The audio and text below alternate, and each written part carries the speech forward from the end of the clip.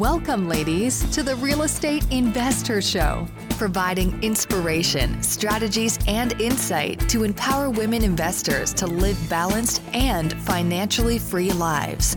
Now, here are your co-hosts, Liz and Andressa. How do you remain focused in the midst of all the noise? And we can all agree there's a lot of noise everywhere you turn. Well, today's guest, Carissa Swanwick from Cultivate RE, shares some phenomenal tips and strategies to stay true to your goals in the midst of the distractions. Carissa is a successful buy and hold investor who is determined to grow her investment portfolio on her terms.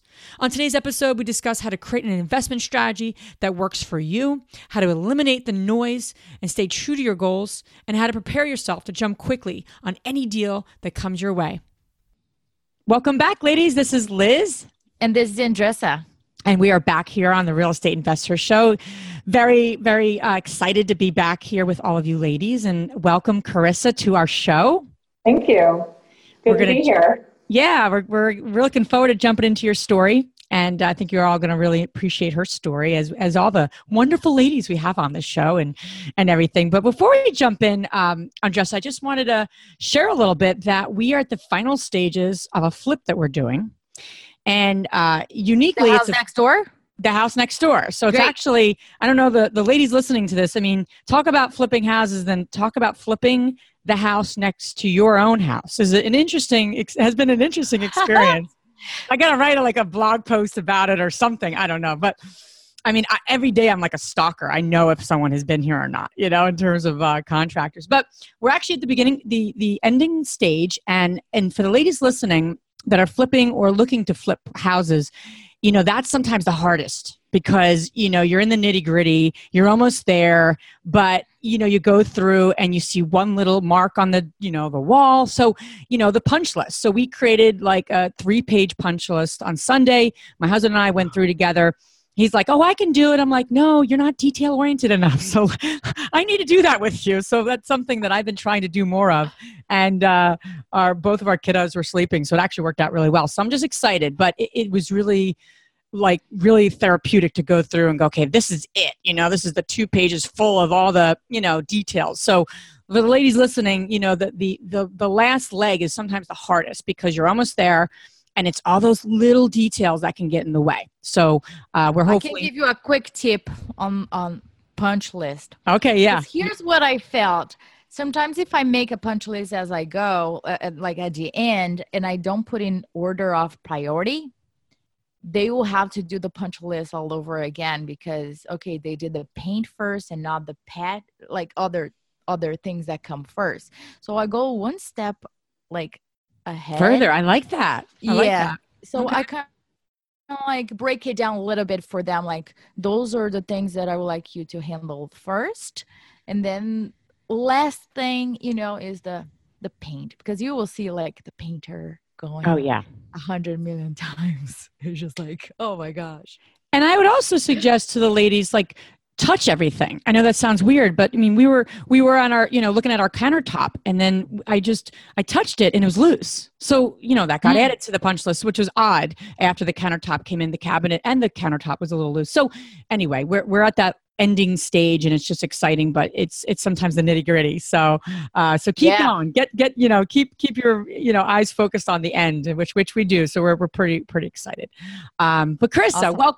Welcome again. And, we shared a little bit about your background before the episode began, but for the ladies listening, we always like to begin. What propelled you to invest in real estate?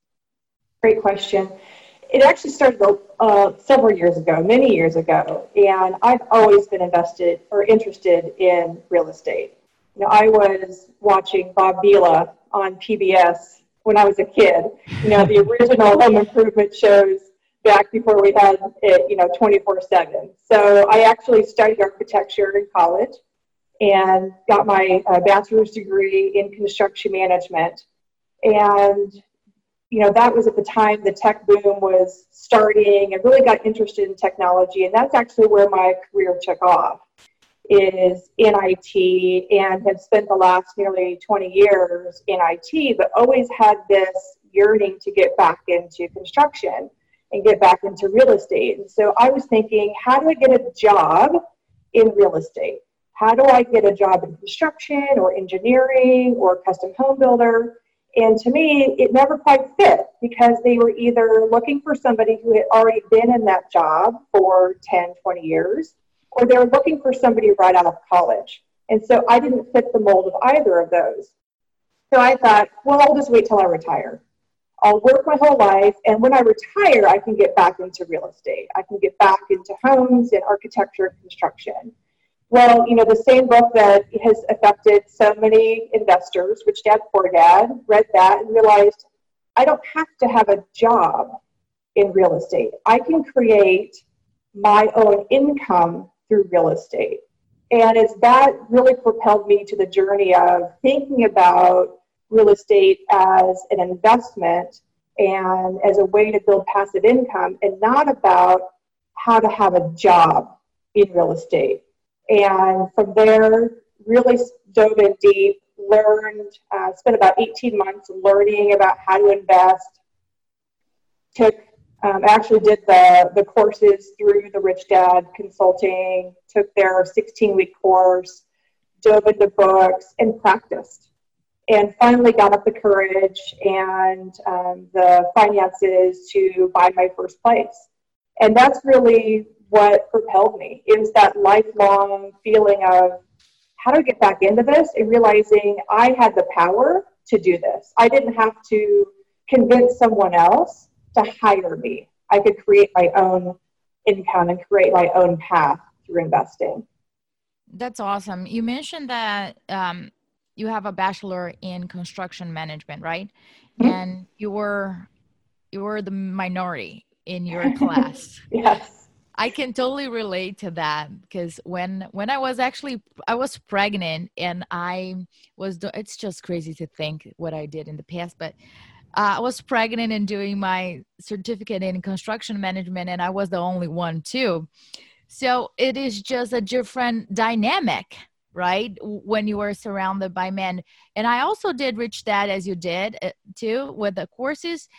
And it's funny, but I was not the minority. There were tons of women there. And I think that we're looking to gather that knowledge, to gather that education, and pay for the knowledge and not so much for the mistakes. Do you have that sense that women is always looking to gain more knowledge? I do. I think that, it comes back into one of your recent podcasts. It's not about that women are afraid to make decisions. It's that we understand how to manage the risk, and how to mitigate that risk is through education. So yeah, we could go out, and any of us could go buy a property with no background, with no education, with no knowledge. But the risk that creates is far greater than the reward that it's going to give you, either the profit from selling it as a flip, or the income that you'd get after all expenses on a rental. So it really, to me, is important to invest in that education and to build that solid foundation. The choice is still risky, and ultimately you have to make that choice. But to do it with a solid foundation of education, to me, is one of the greatest ways to mitigate risk. That really sets you up for a longer-term success in this industry, and not just buy one place, lose a lot of money, and get out of it. Yeah, absolutely. And you've had a really neat journey. I love some of the things in terms of just preparing for today's interview. You were talking a little bit about your portfolio and having an investment strategy. So I love that term, and I think a lot of people just jump into this business. I mean, talk about lack of strategy. They see something, they want to invest, they know it's a good investment, so they do it a little more willy-nilly. And you were very, very clear in saying you are very intentional about your investment strategy, and you know how big you want your portfolio to be, and you don't let other kind of like investors intimidate you, right? In terms of, I just bought a 500 unit building and with no money down, or whatever the latest and greatest blogs are out there, and you've been able to really stay committed. So my question is twofold. We'd love to learn a little bit about your investment strategy. How did you come up with it? How did you create it, right? So, and the ladies listening to this, I think that's all of our goals is to have an investment strategy that we can stay committed to and that we move towards and that we achieve, right? It's as simple as that if you really had to put it down. But I love that you said that you're very intentional about it and you don't allow yourself to get distracted. And I think that happens a lot in this business. So I know I'm asking like 15 questions in that, but my questions are, how did you come up with your investment strategy? And then 2, how do you keep moving towards it? How do you make progress towards it? What do you do to ensure you're on that path? Sure. So first, the way that I came up with my investment strategy is, again, it's based on my education. So I have an MBA with an emphasis in strategic management. So to me, having that solid strategy and sticking to it is just directly ties back to my graduate degree. And the way that I came up with my strategy is all about my why, right? We all talk about our why, and that is central to me, is why am I doing this? And my why is different than anyone else's why, and everyone's why should be different. My why is influenced by when I started. So if I would have started this in my 20s, my why would have looked a lot different because the place that I was in my life was different. But starting to invest in real estate at the time in my late 30s, now I'm in my early 40s, is completely different.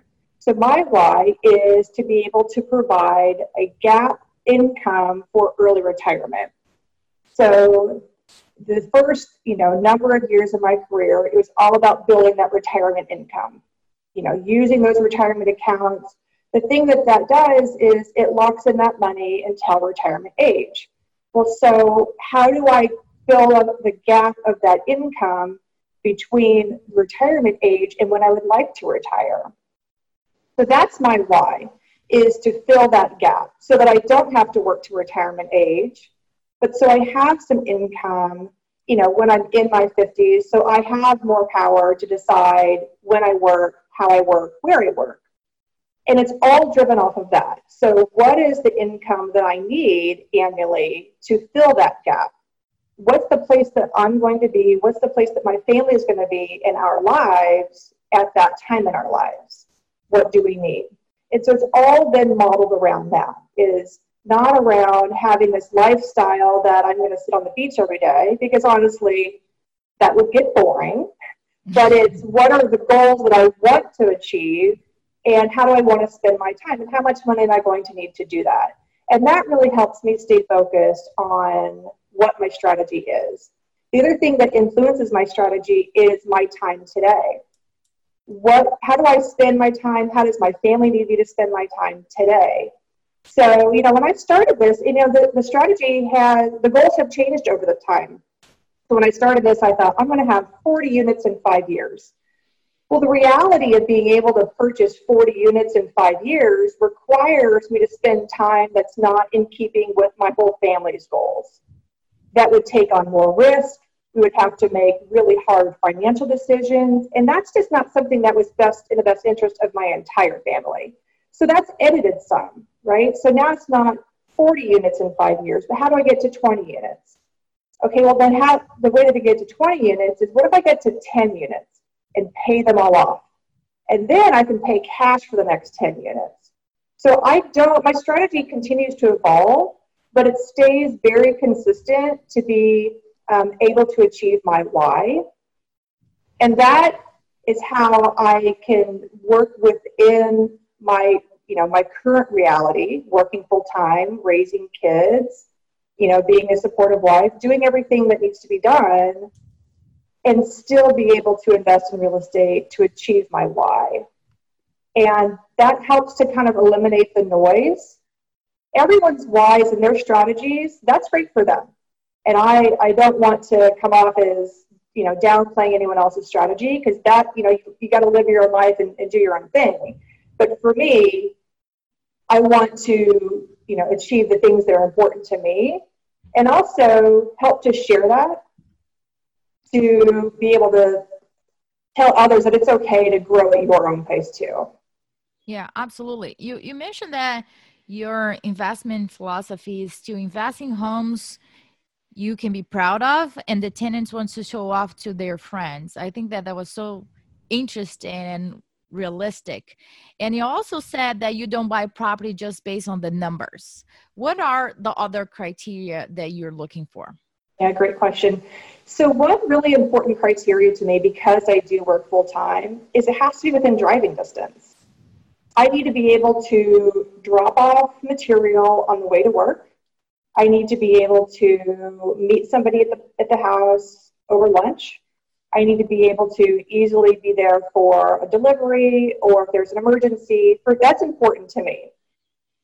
And other investors, they have other things that are important to them, but that's important to me, is for it to be in a close proximity to my house and to my work. It also has to have a certain feel to it. I have to feel like it's a livable space. I want to have a certain kind of freshness when you walk in. If the house is too chopped up, and if you can't actually fit a bed in the bedroom, then that's not a place that I would enjoy living. And it's hard for me to convince myself that other people would enjoy living there as well. Yeah, no, that's a great point. Actually, I want to circle back, Carissa, on something you mentioned earlier about eliminating the noise. So often I'm thinking about myself and thinking about a lot of conversations I've had with Andressa. So much of it in this business is working your strategy so you achieve what you want to achieve on your own terms, which you said beautifully. And I think that, that's a great message.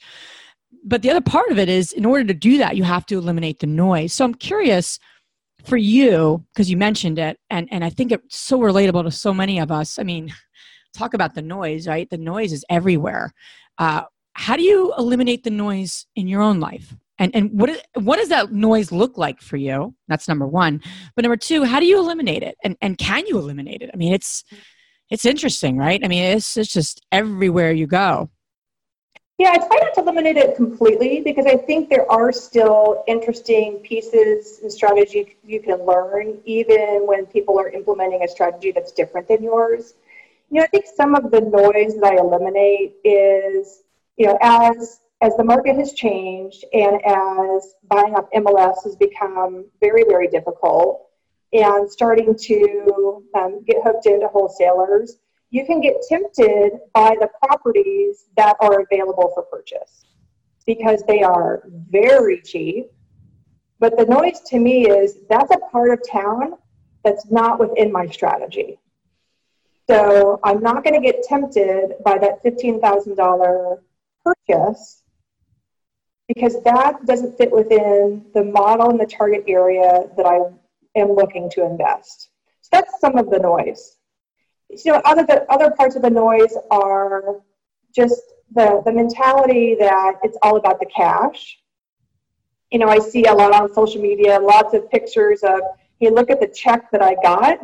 Oh, yes. Yeah. Let's talk about that. So for me, it's not about the check. It's about this bigger thing.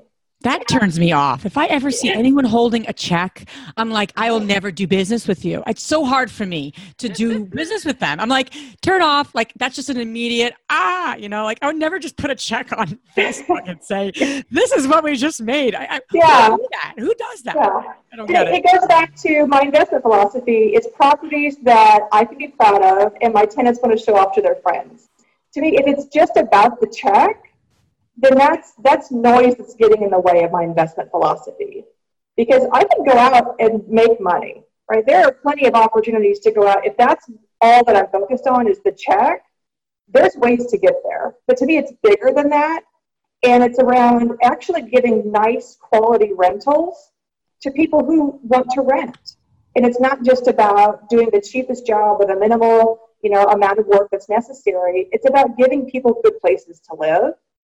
And the money is secondary. The money will come if you do the right thing. So if it's just about the check, then I feel like you're kind of missing the bigger picture. Yeah, no, that's a great point. Plus, it's just sort of cheesy. I mean, it just is. It just is. So in terms of your actual investments, so do you have single family or are they multifamily? What's your current focus? I have both. Okay. I have single family and multifamily, the smaller multifamily, so duplex. I think it goes back to my interest in architecture. I probably will always be drawn to the smaller units. I like the idea of giving someone a home. I probably would stay in the 1 to 4 unit range. When you get into the larger units, then there's a bit more of an operation. To me, I might be wrong, but to me, it feels a bit more like a job. I already have a job. I'm looking for passive income. So the bigger the unit, the more kind of operations it would need to have around it. And that just, again, doesn't fit within what I'm trying to achieve. So duplexes are really kind of hard to find in my target area. So those are always probably going to be a smaller part of my portfolio than the single family. But I love a single family house. I just think it's such a great transition spot for tenants moving out of an apartment, but maybe they're not quite ready to buy. And that's really those target clientele that I'm trying to attract. How did you find your last property? So, I know that's a big, issue for a lot of people, right? Is finding properties these days. That's probably one of the biggest challenges. Yeah, I've been fortunate. I've actually found all of mine on the MLS. Great. But as the market's gotten tighter, I find that you have to act immediately. So this last property, I put an offer sight unseen within hours of it coming on the market. And I was able to do that because I had practiced. I knew my market, I knew my numbers, I knew what I thought the renter needed to be just by looking at the pictures, and I acted immediately. The other strategy that I did on this last one, which is the first time I've done this, is I wrote a letter to the seller. And I gave the seller an idea of why I was interested in this property, what my plans were for the property. So it gave the seller, again, a fuller picture of what I was after, and it wasn't just a financial transaction. The seller had owned this place for 30 years, so there was obviously going to be some amount of emotional connection, and I wanted the seller to know that I was going to take good care of it after. So again, I've been fortunate, but the market is getting really, really tight here in Kansas City on MLS. So knowing that I'm probably going to have to start looking elsewhere. I want to just to put a magnifier exactly on a few things that you were saying. First is focus, really understanding what you're looking for so you can see it when you find it. Sometimes we get very distracted with different types of strategies and keep looking and say, oh, the grass is always greener on the neighbor's house and that type of stuff. And then you get so distracted, overwhelmed, and then paralyzed. So I commend you for really understanding what you're looking for and targeting that so you will find it. The second thing is being prepared. So when the deal comes, you're already good to go. So asking ourselves, okay, if that property that I'm looking for comes this afternoon, am I prepared? Am I pre-qualified? My banker already is good to go, or my private lender already, it's good to go, or my title company is good to go. Everything, it's already, you can act as quick as you did. That will determine if you get the deal or not. Now, if you put the offer in and then you're going to look at your finances, and it's good. I don't know where you are, but in Philadelphia, it's a small world. And if you do business like that, if you tell people, yes, I will close in 7 days. And if you don't close in 7 days or 5 days or 2 days, whatever those days are, it is just no way to do business. So either you are prepared and you have your shit together, or you don't. And that will determine if you get the deal or not. So you were able to get your last deal because you knew your market and you were prepared to do it. You were able to act as quick as you did, especially in this market, because you had all the ducks lined up. Absolutely. Yeah. And in this last one, I actually had changed my entire team. Wow. This right before this last one. So in your point about preparation, I had already found my new lender. I had already found my new property manager. I already found my new agent. I already had been in conversations with my insurance company. So everything was already lined up so that all we had to do is hit go. And to me, again, it's back to that risk mitigation. It's back to what's the healthy environment for my family. I can't imagine the additional stress that I would have been under hitting go and then saying, oh no, where's the money going to come from? And there's so many pieces to that. So like, I mean, in terms of, it's an interesting question to be prepared because you've done it, and we, the three of us have been, could move quickly, and that's key. So you knew your market. In other words, for the ladies listening to this, let's break this down because I think that it stifles people really in a lot of ways, or they know pieces of it, but they don't know everything. And I think for people who are cautious, they need to have it laid out like to the T. So from an internal perspective, you knew your market. In other words, the area that you wanted to invest. Did you have it so finite that you said, okay, these are the streets that I want to invest, or this is the neighborhoods I want to invest? I would imagine you did. Absolutely. But when I started, I didn't know that. Okay. So when I started, actually what I would do is I would get a collection of listings. I would go out on my lunch hour and I would drive. And I would understand what were the environments, what were the streets, what were the neighborhoods, and then I'd go back and research those. And I would pretend that I was going to put an offer on those so that I understood what was even the makeup of that property in that market. Then I would look to research what does rent go for that, So I really spent, it wasn't just about do I like to shop in that neighborhood? It was what is the rental market? What is the right price that I should expect in that neighborhood? And it was a lot of legwork, but that gives me the confidence to say, okay, below this street number, rents are going to go down $100 a month. Yeah. Above the street number, I can push rents a little bit more. And, across the street, it's still developing. I could get a cheaper house, but it's probably going to be a long play. But if I stay over on this side, okay, it's more of a sure market. I'm going to pay a little bit more, but it's a little more stable and I could get a little higher rent. So that doesn't just happen. You have to take the time and do the legwork. But once you know that, you can actually build a really good relationship with your agent that way, because then your agent knows that you know what you're talking about. And you guys have more of a partnership than just somebody with some extra cash in their hand wanting to try out this investment business. You actually are a student, and the agent's going to be able to spend more time with you because they know that you're in this and that you've done your homework. Yeah, you made a good point. That would be like this number 2 list, if you would say. Right. Like telling exactly what you want to your realtor, so he knows if he has some, out of the MLS deal that is just coming up, is going to be listed, and he knows your criteria, that can go. Another thing that you mentioned I did with lenders too. I was like, okay, if I were to purchase this property with all those numbers, would that be something that you would be interested in lending or not? And why not? So I played that with the lender. So we will find a couple of like, oh, I understand. This is why you would not, or this is why you would. So if I can find exactly what that is, and I send to the lender all, it's really like a spreadsheet with everything that we already spoke about. And I'll say, we hit all the criteria here.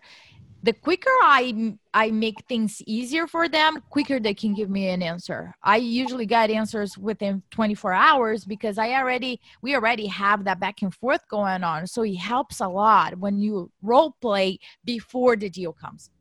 Yeah, and being responsive is so important, especially with a lender, right? The more responsive you are, the more organized you are in your documents, the more likely they're going to want to do business with you, because they know that you are in this for real and that you're going to be easy to work with, that you're going to submit your receipts on time, that you're going to do things according to your plan, that you're going to manage your construction budget the right way. Because they have a choice too. They have a choice to do business with you the same way that you have a choice to do business with them. So you really have to bring up your game, but also talk honestly. Don't blow smoke about what you think you might buy if that's not really what you're going to buy. Absolutely. Yeah.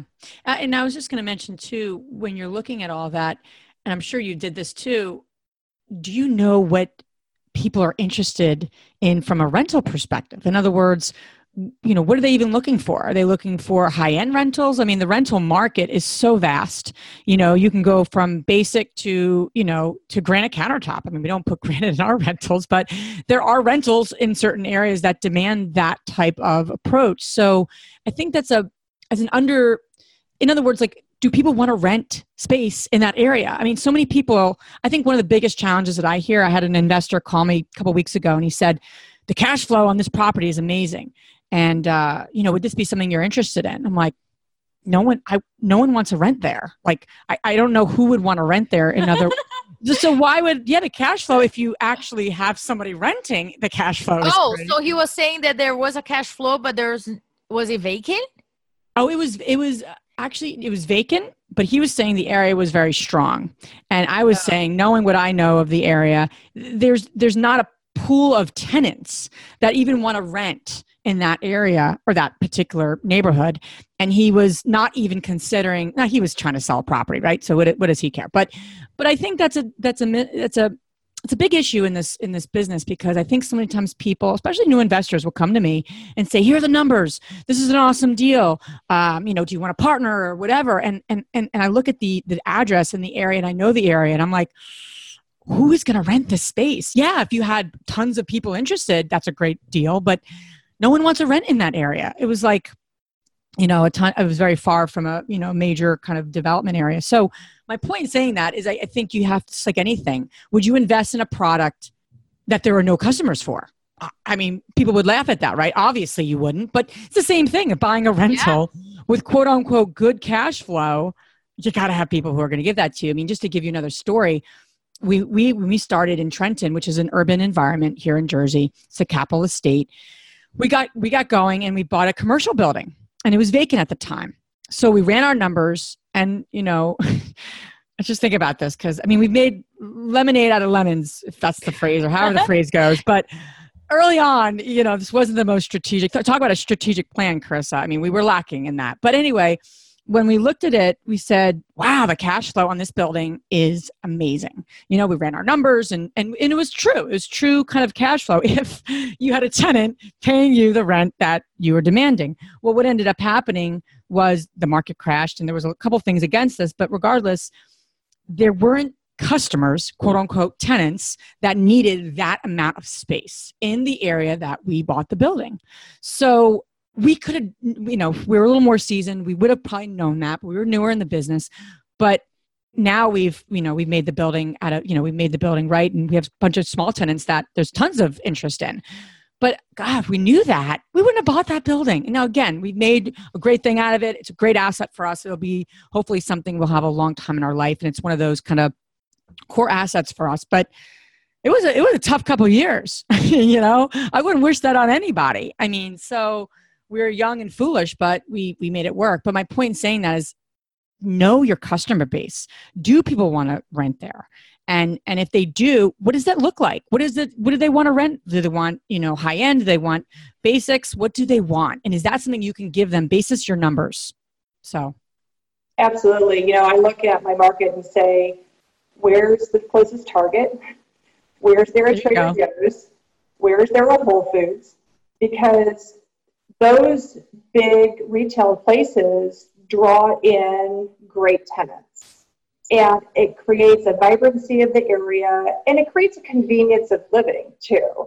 So, it's not just about what's the structure on that lot, but what would it be like to live there? How convenient is it for someone to live there? Yeah, putting yourself in people's shoes. It's so key. Yeah. One thing that I always look, like I walk around. I look at the paper. It makes sense on paper, and I walk around. Sometimes this property is located right next to a bar or something that is very loud. And I was like, oh, damn it. It looks so great on paper, but now it does not look so great anymore, because they have an open area on the second floor where they do live music. And guess where the bedroom is? Right next to it. So it just became like, okay, no. And we were finishing up a triplex in South Philadelphia. And exactly what you're saying, Carissa. looking at where are the great restaurants. The subway also is something important for us, because even though we are in South Philadelphia, we are just 4 or 5 stops from Center City. So folks that cannot afford really like the rent in Center City, they can afford a little bit outside and still be there like in a reasonable amount of time. Our tenants are picky in the sense of they want granite, they want washer and dryer. So I know that. And if I don't offer that, my rent is going to go down. So look around and see, okay, the top dollar rents over here, what they're getting, in the middle of the market, what they're getting, what they're offering. And then it really like, it goes back to where we started this conversation about studying and doing your homework way prior of things happening. And I think that will save you a lot of time in the long run and really like pay off.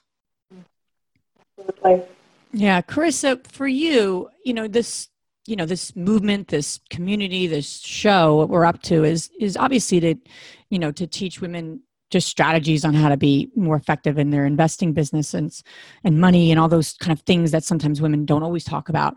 But also the idea of balancing, and balancing your life, because women just, they're not singly focused. They're not just this or that. That's just not how women are, that's just not my experience with a lot of women we know. And they got like 15 things going on usually, not at the same time, but they have a lot in their world. So you have children, you have a full-time job that you enjoy, and you're growing a portfolio. So what is your secret, if there is a secret? What is it for you that if you do this, you're able to make it all work? I don't know that it's a secret. It's really just having realistic goals and goals that work for me. And there's others who think, oh, a 20-unit portfolio, that's way too small for me. That's great, but that's right for me. And so I'm not going to be buying 20 units a year because that's not going to fit within the balance that I need. I'm going to be buying 1, 2, 3 units a year. And that works for me because that allows me to still build that income, again, for my goal of my why. It allows me to maintain a sound financial portfolio within our personal finances. It allows me to take the kids to soccer practice and be at the baseball games. So that's what works for me. And that's really where I wanted to start Cultivate and get that word out, and that it's okay to grow at a pace that works for you. Because I want people to know that you don't have to have an enormous portfolio to be legitimate. You create and you decide if you're legitimate. And if you're acting and you're taking action toward your goals, that is as legitimate as it gets. Amen, sister. The size of your portfolio, the amount of income that you're making, none of that matters. It matters that you are acting toward your goal. And that's really what I want people to understand. Yeah, I love that. I love the quality versus the quantity, or even better, does this fit where I want to be? Does this fit within my balanced life, quote unquote balanced life, whatever that looks like, instead of saying, yeah, my goal has this number in front of it, goes back to the check. Let's go beyond the quantity. Let's go beyond the numbers. How does it reflect in my lifestyle? That's what really matters, and not the quantity of units you have. You might have like 80% cash flowing negatively, and you still have those numbers, so it doesn't really matter. So thank you for touching base on that and really like standing for your lifestyle, basically. Yeah. And Carissa, for you, and you have a website. You share a little bit about that to the listeners, the women listening. I mean, you're sharing what's working, what's not, your mistakes. I know you really have a neat Cultivate RE. So if you don't mind, share that a little bit with the listeners, and you could share a little bit about how women can reach out to you. Yeah. So Cultivate RE is really my place that I talk to my friends. I would be at soccer practice and we'd be, doing a run and working out, and they say, tell me, how do I get into this? How do you do this? How do you find the time? And I thought, let me just actually document that, because if one person has that question, a lot of people are going to have that question. So I try to give really practical advice. There's a ton of information available. There's a ton of books, websites, blogs, all of that. I'm trying to give practical, very actionable information while I am learning it. And I'm not an expert, and that's why I called it Cultivate, is because we're all trying to grow this at the same time. I'm not espousing that I'm an expert in what I'm talking about. I highlight my mistakes, what I did wrong, the fact that I used the wrong interest rate when I modeled the lost property. And it's okay. We're going to make these mistakes, but what do we do instead of that? So just launched early this year. It's been a lot of fun getting to connect with others and to get feedback on, what's resonating and, what resources are going to be helpful.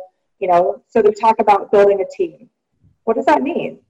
Well, here are some things to ask an agent when you're trying to find a new agent. So I really want to give people those very actionable ideas and things that they can put into action. So they can reach me. They can find me at, obviously, cultivate-re.com is my website.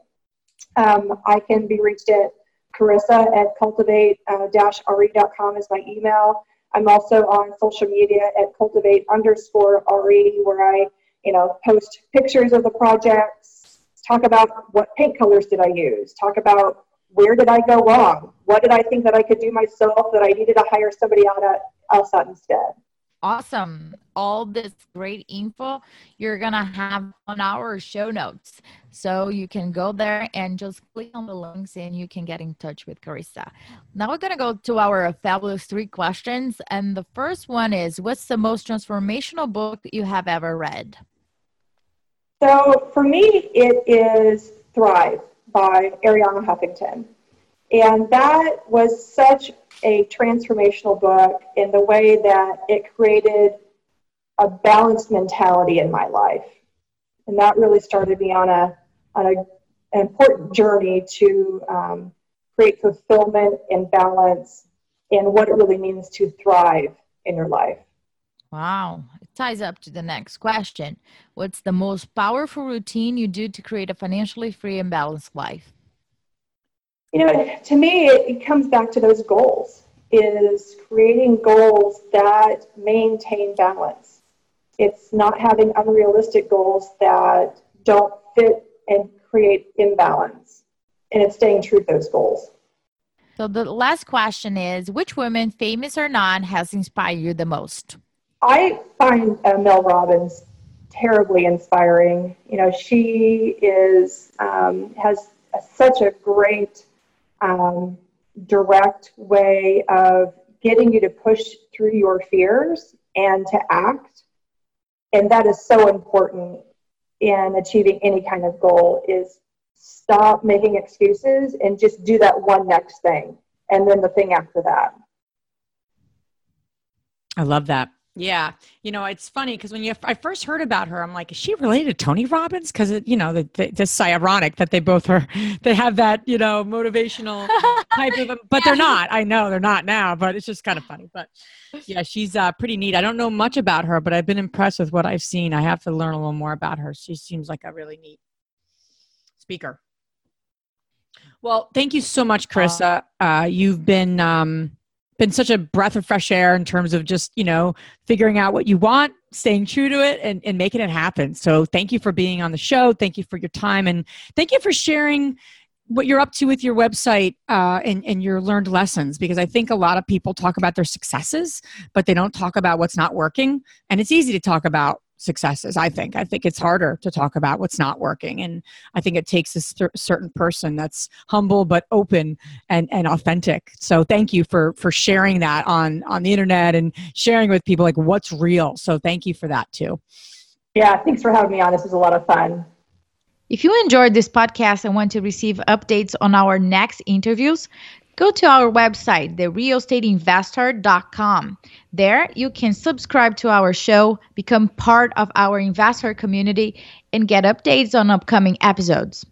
If you like our show, please share it with other women who would benefit. And don't forget to leave us a rating on iTunes. We'd really appreciate it.